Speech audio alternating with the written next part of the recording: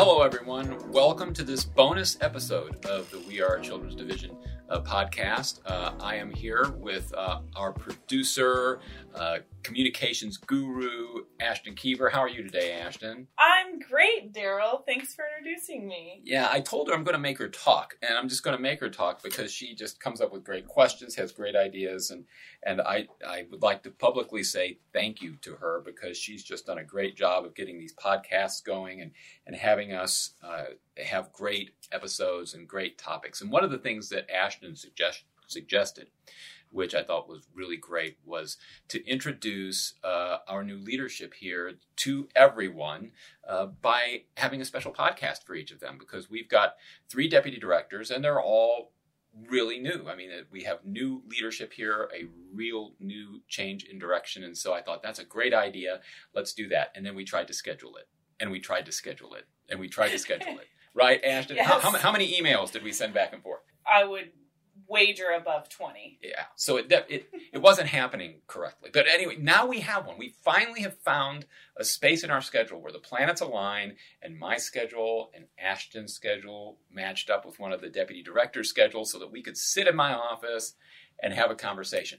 So the first of the deputy directors to be introduced to all of you is Angie Swarnes, our Deputy Director of Permanency. Yay, Angie! All right, so it's just great to meet you. By the way, before we get started, just to embarrass Angie, I came on here at Children's Division. I had the opportunity to have conversations with everyone. I mean, a lot of people know I did. I talked with each of our regional directors and our field support managers and circuit managers. I had conversations with everybody. Angie, from the beginning, has been such an encouragement and such a fount of wisdom and knowledge and thoughtfulness that I can't express my appreciation to you enough, Angie, for having made any good thing I have done possible, because you've been that for me. So thank you very much. Well, thank you, Darrell. And thank you for being here. So this is an opportunity for everybody to get to know you. And so we were joking beforehand about the things I was going to ask you, like, your shoe size, the name of your dog, what kind of car you drive, none of that. But we're not going to do any of that, really. But what I really would like to do is give you a chance just to introduce yourself. So why don't you talk about sort of how did you get here? How did you get from your life, growing up and whatever, how did you get to Children's Division in Missouri? How did you get here? Well, thank you, Darrell, and thank you, Ashton, for being here today. I had lunch with Ashton yesterday, and so I just feel really blessed to get to spend 2 days in a row with you. I am not originally from Missouri. I don't know if either of you know that, but I'm actually from Washington State. I met my husband in college. We went to school in Idaho, and my husband is from Nevada, Missouri, so we ended up back here where his family is. And it's just been a really blessed life. I've been in Missouri for almost 30 years. I have worked for Children's Division for 28 years. I started my career as a frontline worker in Jasper County.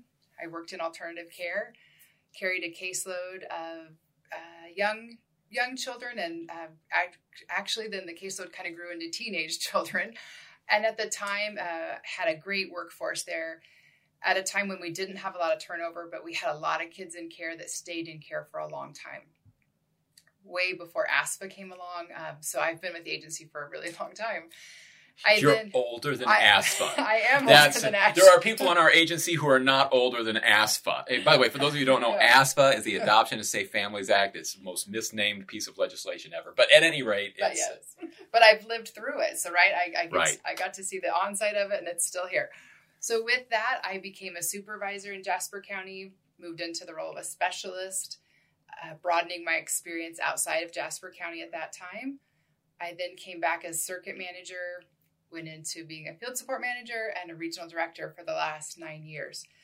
Having said that, that's a lot of time in the Southwest region. So I have spent the first 90 days of this new position getting out and going places. I spent a couple of days in Jackson County. I got to meet an amazing group of staff there, spent a lot of time with their permanency attorneys, with their new employees, with their case aides, just really hearing great things about how they have continued the work during times of some low staffing and some challenges that we haven't always had to face in our agency. I then spent some time in St. Louis, got to meet again some great staff, some more great case aides, and just really amazing managers and staff that have been just so resilient during challenging times. I'm really familiar with the Southwest and the Southeast. I have to give a shout out to, of course, Pam Alston and the Southeast team. We have always had some healthy competition between the Southwest and the Southeast. So stepping away from that has been different for me because I'm really used to being around people all the time. And this new role is not so much about being around those normal or those comfortable relationships. So that part of this role is new for me. I'm looking forward to my time. I've got some upcoming visits scheduled in Kyle's region up in the Northeast, and I'll be scheduling a time with Chris in the Northwest. So geographically, that'll cover the whole state, but really my new position is more about the program work, and I've just had more amazing experiences with that recently. In talking about spending time with Ashton yesterday, I got to spend the day at the Capitol with our older youth for Child Advocacy Day. And I just have to say, if you need a reboot or something to charge your energy, spend a day with your older youth. I thought you were going to say spend a day with Ashton, because I would love that, honestly. Let's all get a road show together. Just a little time in Ashton in our office doing the podcast gets you That's encouraged. Right. So I can't imagine what a full day would do for you. It is, as long as somebody else is carrying the camera bag, because that bag was really heavy looking. It was really heavy. And I have to tell you, Ashton can outrun some security. Really? Yeah, they might let her not take pictures. So you folks were running from security. Well, maybe. Okay. Maybe. But I just, I look for things every day to recharge my battery. Things that really keep your investment and your focus on what's really important and why we're here. So right out of the box, you've been going out into the field and meeting with people and talking to them. That is not the culture that I discovered when I came here. It was very top down, and people here were here and people out there were out there. And so you still spend a lot of your time in Joplin, right? You're Yes. still in the Southeast a lot, so Southwest a lot. So I take it it's part of your plan is to continue to travel and to see people and to be in offices and find out what folks need, right? It is. I think we know that there's a difference between metros and rural areas. Right. But I think there's so much more of a difference just county to county that we tend to overlook. And having spent the majority of my time in one place, it's really important that I see the full 46 circuits and not just the 11 that I was so used to. Well, I'll tell you, it's been powerful for me because I've visited every circuit, and I'm still going out and visiting circuits, and you find out new stuff.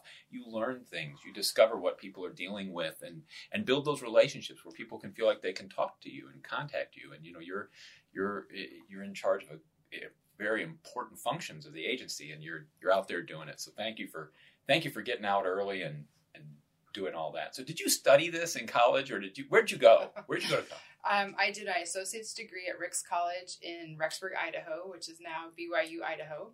I did my bachelor's at Linfield College in McMinnville, Oregon. And I did my master's at Pitt State in Pittsburgh, Kansas. Which is right across the border from right across the road from man. Joplin. Yes. She's been everywhere. Yes. So did you always think you would do this, or did you think you would do something else? No, I thought I was going to be a teacher. Oh, Angie, you look like a teacher. I was going to be a teacher. If you've ever been to a meeting, I like to make things. I love to make bulletin boards. I love a good scrapbook, a good bulletin board. I'm now into the silhouette cricket type of stuff. Oh yeah. So how did that go off track? How is it that you're not, using a dry erase board somewhere? How did that go off? How did you wind up at CD? What made you do that? When I told you I moved to Missouri because that's where my husband is from, and I started working at a C-STAR program in Nevada, Missouri. And C-STAR is really hard work, and we know this because of the work we do with families and addictions. And it's really hard work. And if you've come from a family where there's been addiction, it can be even harder. And that was my situation. My dad struggled with addiction, and it really impacted my life. So I was coming home from work one day, and a neighbor girl said, "Hey, have you taken the state test?" Because at that time you had to take a state test to get on the register that might get you an interview in a county that you picked out on a bubble sheet. And I wasn't from Missouri, so I didn't know what counties to pick on the bubble sheet. And I picked Jasper County because it was south of Vernon County, where we lived at the time, and I got a letter for an interview. I interviewed a month before my oldest daughter was born. I started with the agency being very pregnant, and I just walked into Children's Division and knew I would be working with families, but I didn't really know much beyond that. So you've seen a lot, and again, we joked about being prior to the Adoption to Safe Families Act. I was practicing law prior to the Adoption to Safe Families Act, so I actually, have been around even longer than Angie. We've seen a lot of things, right? What do you think is different now from when you started? I mean, how have things changed? I mentioned the caseload that I had as a young worker. I would say that when I was a worker, permanency was being in foster care. There wasn't a lot of movement around even adoption. Guardianship was not ever heard of, but reunification wasn't talked about. I felt like the cases I had came with file folders that exceeded 24 inches high. Volume 4, Volume 5 was not uncommon. It was once a child was in care, they were in care, and we did visits. It wasn't that there were major criminal things that prevented reunification, but there wasn't really a clear map to getting families back together. And how do you think that's changed over the years? I do think ASFA brought about the time frames. It was all of a sudden we had more of a goal, a yard line that we were really looking at some of those measurements. I think CFSR, I know that's what the last podcast focused on, really did bring about the federal requirements and what we needed to do to be in line with them. But I think over time, it's been a change just in how our agency views families and that we believe people can change. And I feel like abuse and neglect in the past, if it happened in your family, it was a label that stayed on you, and there wasn't a recovery or a help or a change agent in that. And I think our agency has shown the value of families rather than staying just focused on what might have been referred to as the worst day of your life. Right. So believing in change, I think, is a big part of it. Yeah, and believing in the what our mission ought to be, which is to help people, and certainly just taking a child and then warehousing that child through the rest of that child's childhood is not it, right? That is the thing that ASFA did do for us. Is it said get something done. Right? I think it also created a partnership with the courts, that it wasn't just on Children's Division to get something done. Those measurements went to the courts also. And did you, as a judge, get a report card if you were meeting? Yes, I won awards, Angie, for timeliness. We got it done. Because in Jefferson County we took that seriously, and those time frames were time frames, and we were going to do them for real and not do anything to pretend to make it up. And those hearings, those review hearings, were for a purpose. They weren't just to check off a box. I advocated from the beginning of those that. Well, I'll tell you, the judge who was there before me did not really have hearings at review hearings. The judge that was before me had everybody gather in the hallway and received all the forms that we were all cajoled into signing, and sent us on our way. I told everybody a hearing ought to be a hearing, and we've got to be asking central questions at these hearings that they say we should ask, like what's preventing this child from going home? If this child can't go home, why not? And what do we do to change that? If we're at that permanency stage, what is it we have to do to finish this case? If it's not done, why isn't it done? Those questions change everything. It moves things along, which is better for the child and for the family and for everybody else. And when the court takes that seriously, I think it makes a difference. When the court doesn't take it seriously, you see what happens. So it varies from circuit to circuit, doesn't it? It does. It really does. So permanency. It's a word that I don't use very much because permanency seems awfully unpermanent, and it seems like we're really looking for stability or something else. But you're basically working on the back end of the system, right? The things. What I'd really love to know, that you've been here how long now? About 95 days. 95 days. She's fixed it all in 95 days. Well, you know what? At the beginning of a presidency, they say what you do in the first 100 days really matters. Okay. So you've got the rest of the week to get something done. So get on it, Angie. Get it done. No, in all seriousness, what do you have going on in your areas that excites you right now? What do you think? This is really cool. Wow. Okay, so nothing. It's all a mess. No. No, for excitement, oh, wow, where do I start? Foster care licensing and recruitment is one of the program areas in our unit, and we have exciting things just happening all the time in regards to our treatment foster care. Right. New contracts going out, working on some additional resources for family members to also be able to have TFC training. And I know we're not supposed to talk in acronyms, so again, treatment foster care training, really to help stabilize placements and to prevent unnecessary residential placements. And to me, that is exciting because I want our youth to have as normal of a life as possible. And to me, that happens best in a family setting. So treatment foster care to me is a super exciting place where we're at. We continue to be doing a lot of work around our partnerships with our QRTPs and some of the new learning that we've been going through with our independent assessment.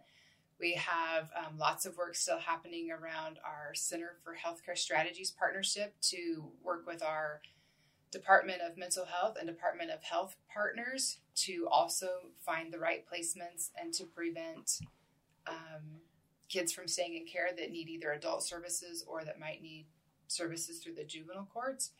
And Angie, those would be the kids that I get the emails. Okay, for those of you who are listening, I get your emails. I read the emails. The kids in the offices, the kids we can't find placements for, right? The kids that are just we're at a loss as to where we can put them because the juvenile officer won't act on them, and the Department of Mental Health, they don't fit there according to somebody, and they get kicked out of a residential and they wind up in a hospital or in our office, right? I mean, it's a real challenge for us right now. It has been, and I really have come to appreciate the partnerships that have been here to support us in that. We have developed great relationships with Division of Youth Services over the past several years. In the past, we had probably had more co-custody cases with Division of Youth Services, and that changed over the past couple of years. But what it brought forth to us is Division of Youth Services opened up their day treatment programs so that we could have kids in care that might live with a foster home or relative home, but they could go and access day treatment services through DYS during the day. And so when you think about like excitement, those partnerships that share families with us and that can share resources, they've also been able to help us bridge gaps, not just during their day treatments, but for also some of their night and family groups that they'll open up to us for our kids. So that takes away the burden on us for always having to be the answer for these problems or these lack of placements that we've had. I would also say that we've had just amazing opportunities for our older youth recently. Ashton and I, again, spent the day yesterday at Child Advocacy Day. And Darrell, I so wish you could have been there because we had over 100 people total. Mm-hmm. Some of them were chaperones, but the majority of them, I would say 80 plus, were youth. In fact, I know it was more than 80 kids that had signed in for lunch. And they were amazing. And they are, oh my gosh, they have it like put together. They are working on a proposal to become like Delaware. Okay, Darrell, there's some states you've always wanted us to strive to be like. The youth want to be like Delaware. They want to see a bill come in that will give them additional help with education and year-round housing. You know, moving your daughters in and out of school. Right. They need that year-round housing because they don't necessarily have a place to go between semesters or Christmas break or in the summer. So they are taking charge. They are going to make it happen, and we need to be here to support them in doing that. Well, I'll tell you what. I know that you made a great impact over there at the Capitol yesterday because a good friend of mine's a legislator, came over to my little apartment for dinner last night and just could not stop talking about these youth that he saw there, the things that they said. He had not planned on being there. He just happened to go down to some place to get some water or something, and this was going on. And he says, and once he got there, he could not leave because it was so impressive and it was so, for lack of a better word, just neat and inspiring. And so if any of our older youth are listening, you inspired a legislator, which is not always an easy thing to do, and that's very powerful. It's very good. I'd have to agree. It was really inspiring, and it might have been you, Angie, that I was talking to when I said it was just so cool to see these kids these high schoolers or like really early college students just taking charge of the room and saying, this is what's going to happen, this is what we want, or like getting the whole group's attention and just like controlling the room. I cannot say that that's something that I would have been able to do at 17 or 18 years old. I sure would have wanted to, but I don't think that I would have done it with quite as much grace and charisma as they did. And I left so impressed with those young students. Like, they just really blew me away. They are amazing. We had 2 youth yesterday that will be going to foster care all-stars in July out in Seaside, Oregon. And we've traditionally sent 1 youth a year, but this year we just had 2 amazing youth. Couldn't narrow it down, so we're sending 2. And then our State Youth Advisory Board co-chair and chair, because she's filling 2 positions right now, she was organizing the youth and very articulate.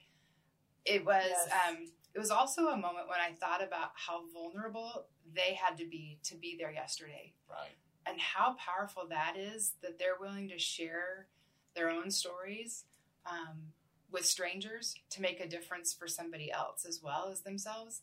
And that really that hit me hard. Ashton and I were talking about, were we exhausted yesterday? It was really an emotionally exhausting, but an emotionally impactful day. Well, there was a time when being in foster care had great stigma attached to it. Nobody wanted to admit it, and people would hide it. And I think that through a lot of education and a lot of awareness, that's going away. And I think just the idea that folks feel like they can stand up and say, this is where I am, this is what I'm going through, and this is what I think we need, is healthy. I think it's a healthy culture shift that is, good to hear. It is. And I would agree with the same with being a foster parent. I don't think in the past we saw foster homes as a well-respected maybe career. And I think now, especially with social media, we see foster families out there, and I think they're a role model for taking care of children and for building families and for strengthening families. We've had, again, during our CFSR interviews over the past couple of weeks, we got to interview some foster families, or what we call resource homes, to ask them what do they need from us to help support the placements. And they are talking about the partnerships they're doing with birth families so that children will have an easier transition back home. Or if they've gone through something, they're involving the parents to go to doctor's appointments or counseling appointments or school programs or sporting events to make this a healthy transition and not something that somebody's ashamed of. That, to me, is also another area that I would say something I'm really proud of seeing right now. That's very awesome. It is really cool. We've heard a little bit of that through the foster care podcasts that we've done. So if you're listening, Reunification Month is in June, and that's going to be a really cool foster care, the Call to Foster podcast. They spoke to a bio mom and foster parent from the same case who actually became such good friends that they do everything together now. Their family has kind of all merged together into this like unit where they have like Christmases together, and the previous foster children are sitting at the same table with the previous foster parents and the bio mom. It was a really, really cool interview, and so shameless plug there. Well, any shameless plugs for something like that, Ashton, that's fantastic. Well, because that's when it's done right. Mm-hmm. When it, in a completely selfless way, a foster parent says, I'm here for everybody. I'm here for this child, and in being here for this child, I'm also here for this child's mom, and we're going to do this together. And, and so that whole competition and all that conflict is not there. It's more of a collaboration and a friendship. That's a powerful thing. Yeah, it was really neat. So what else is happening in your area you think we ought to know about? Anything else? Are those the big ticket items, you think? We talked about older youth. Of course, we have the psychotropic medication we continue to monitor, and we appreciate all the work our staff do to keep up with that data entry. We are accountable for making sure we're meeting some measures there. That's been a lot of work.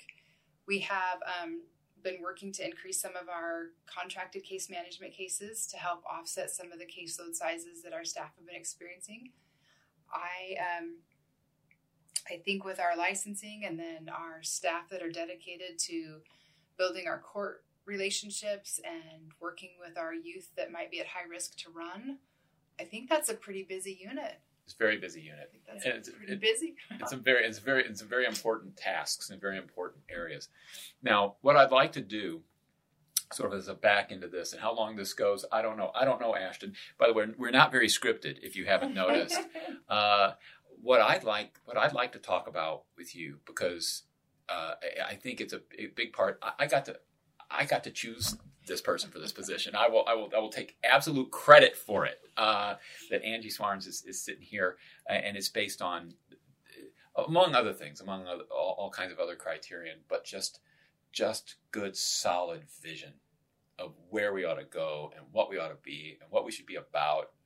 And we increased with between Angie and Tiffany and Danielle, all of whom we will eventually have podcasts about.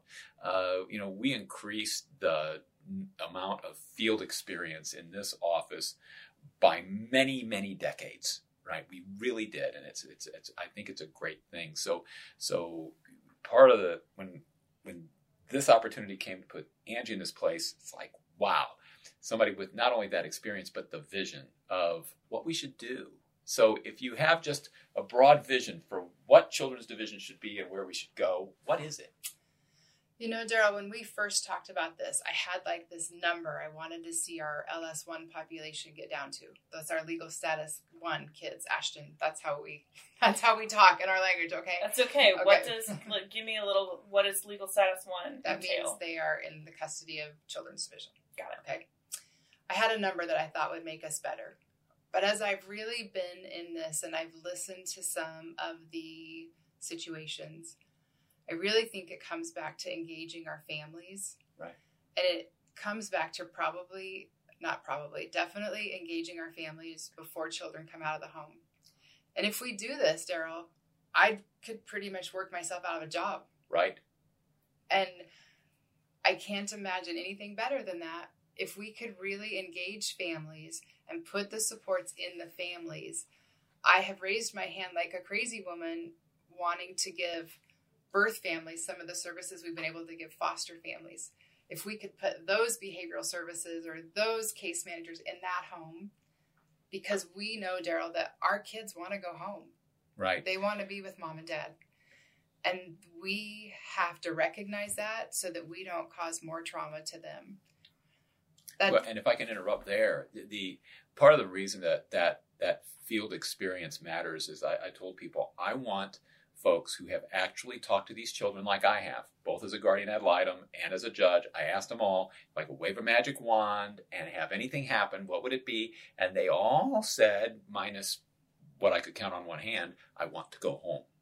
I wish you'd never come here. I wish it were something different. That's what we hear. That's what we hear. And I told people, I want people who have actually seen people cry over what we've done to them. And have cried with them, having had that experience, understand the grief of this and understand that we need to be sure, right, that we're doing things that are helping and not hurting. And, not everybody who hasn't seen the field would understand it, right? It's so true. And when we talked yesterday to some young girls at the Capitol, one of them came from a sibling group of 9, or she had 8 siblings. She was one of 9, and she has no contact with any of them. And parental rights have been terminated on both of her parents. And the only relative that she could identify was in California. And I feel like we have failed, our system has failed to give her any supports. And what will happen when she leaves care? Who will she go home to for the holidays?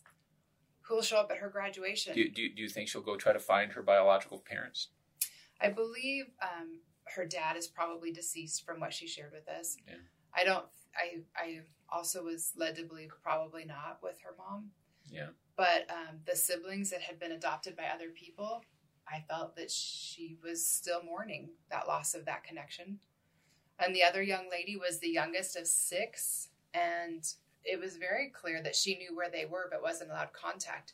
Mm-hmm. And if we can't help strengthen those relationships or find healthy ways for those relationships to happen, well, I just think it can't be a we can't. We have to find the way to that. I told you earlier, I had a word for this year called figure outable. And we've got to figure this out, and we have to listen to these experiences so that we can find that map to get there. Right. And I'm going to add on to that. After we had sat at lunch, we did some more interviews with foster kids, and there was a question that we were asking was, how did your foster parent help you maintain contact with your biological family, whether that's siblings or parents, grandparents, whatever? And there were a couple who just said, I can't answer that because they didn't. And that broke my heart for them, because some of them, you could see the pain in their eyes when they said that. And, but on the other side of it, when they had a foster parent that was willing to nurture that relationship and connection, and they were in foster parenting, not to just be a parent to that kid in the time that they needed it, but also a mentor to their family when they needed it, it was such a different story. They would light up and they'd say, actually, it was so great. I was able to talk to my brother on FaceTime every day or whenever I needed to. And, it was just, it was eye-opening, to say the least. Yeah, and it comes down to treating people like people, and to understand that they're not just numbers. We talk a lot about numbers around here. I talk about the number of kids in foster care. Angie and I have had conversations about the number of kids in foster care. Why? Because Missouri's got double what we ought to have. If we were at the national average, and all the experts tell us the national average is double what it ought to be. And we've got some circuits that are double the Missouri average. So, you start thinking, oh my gosh, how are we doing this? The issues, it comes down to who those families are, right?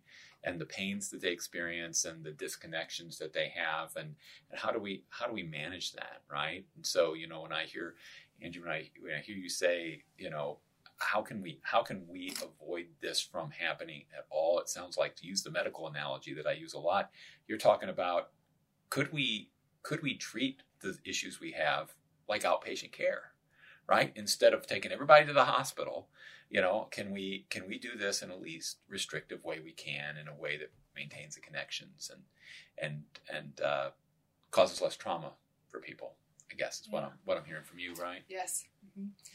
I would add to that, for our staff that work so hard, there are things that happen just in your normal day. And Ashton, this might not sound normal to you, but in my office in Joplin, I'm on the other side of a wall from where parents and children have visits. So I can hear visits a lot of the time. And at the end of most visits, if it's a young child, the child starts to cry, probably throws a tantrum, gets really emotional.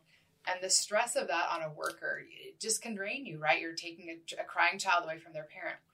And early on, I think that was really viewed as, well, maybe we need to stop visits. This is really traumatic for the child. Oh, no. But now we have to talk about that, is because of the bond there. And what can we do to help continue this bond, not pull it further away? So when I think about things that are moving us forward, you asked some of the things about what has changed over time. Those are some of those indicators where we have to recognize the trauma that it is, rather than labeling it as something else that might be easier to ignore or to find reason to not move forward on. But that trauma piece has become a really big part of our work. Understanding that trauma has, I think, really shifted our practice as well. Right. So for those of you listening out there who did not know Angie, I can't imagine anybody not knowing Angie, but there are people in the agency that didn't know. I think just listening to this, you get an idea why, exactly why she's sitting in her space where she is, because she's got the right heart, and she really cares about this stuff, and she's done great work and been a great help to me. You've really, to the degree we've made progress. I just can't say enough about the contribution that Angie's made to this agency in the short time that I've been there, and the support and help that you've given to me. So Thank you, Darrell. It's been very great. So as we get ready to close this, are we getting ready to close this, Ashton? I actually had one last question, which might actually be a good one to wrap on. So earlier in the podcast, probably one of the first things you said was you try to do something every day to recharge your battery. this might be an opportunity for you to recharge some other batteries. When you think back to your time, especially earlier on in your career, you were working on the front line, so to say, with families and children directly. Can you think of a time, a specific story where you knew you were in the right place, the right career, something that impacted you so much that you're here now with us?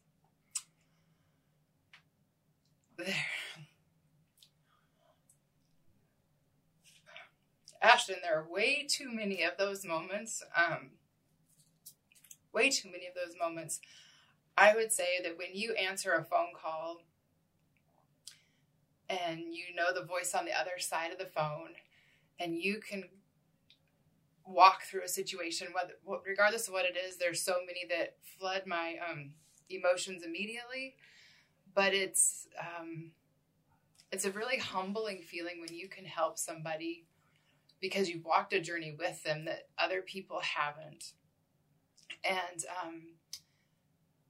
a lot of times those are pretty traumatic situations, and they're they're just really difficult. But when you can see somebody overcome something, whether that's a relapse, whether that's a critical incident, and sometimes it's with an employee, sometimes it's with a family, sometimes it's with a child. But those are the moments when you know you've answered that phone, you've answered that call or that text, and you were the right person at that moment. It's so rewarding. And I think it's so important to keep your battery charged by taking care of yourself so that you're there to answer that in those moments. Absolutely. Wow. Well, thank you, Angie. And I think, all of you, here's what I would encourage you to do. If you've listened to this podcast, share it with a friend. Share it with the other folks out there, because what you got to know is that those phone calls that you get, like the one Angie just described, happen to you every day. You're making a difference every day, and you can do this, and you can make it through, and you can make a difference. And who knows, some decades from now, you might be sitting up here with some other director, being a deputy director of the division, and sharing those kind of stories with other people. And when you have done it, you'll have impacted thousands of lives. So thank you, Angie, for all you've done. Thank you out there to all of you for all you do. And thank you, Ashton, for another great podcast. And we will see you next time on the We Are Children's Division podcast. Thank you all for being here. Thank you. Thanks. We hope you enjoyed this episode. Listen to more episodes of this podcast or our newest podcast, The Call to Foster, wherever you listen to podcasts. Don't forget to like, share, and subscribe to help us reach and inspire more Missourians. Thanks for listening.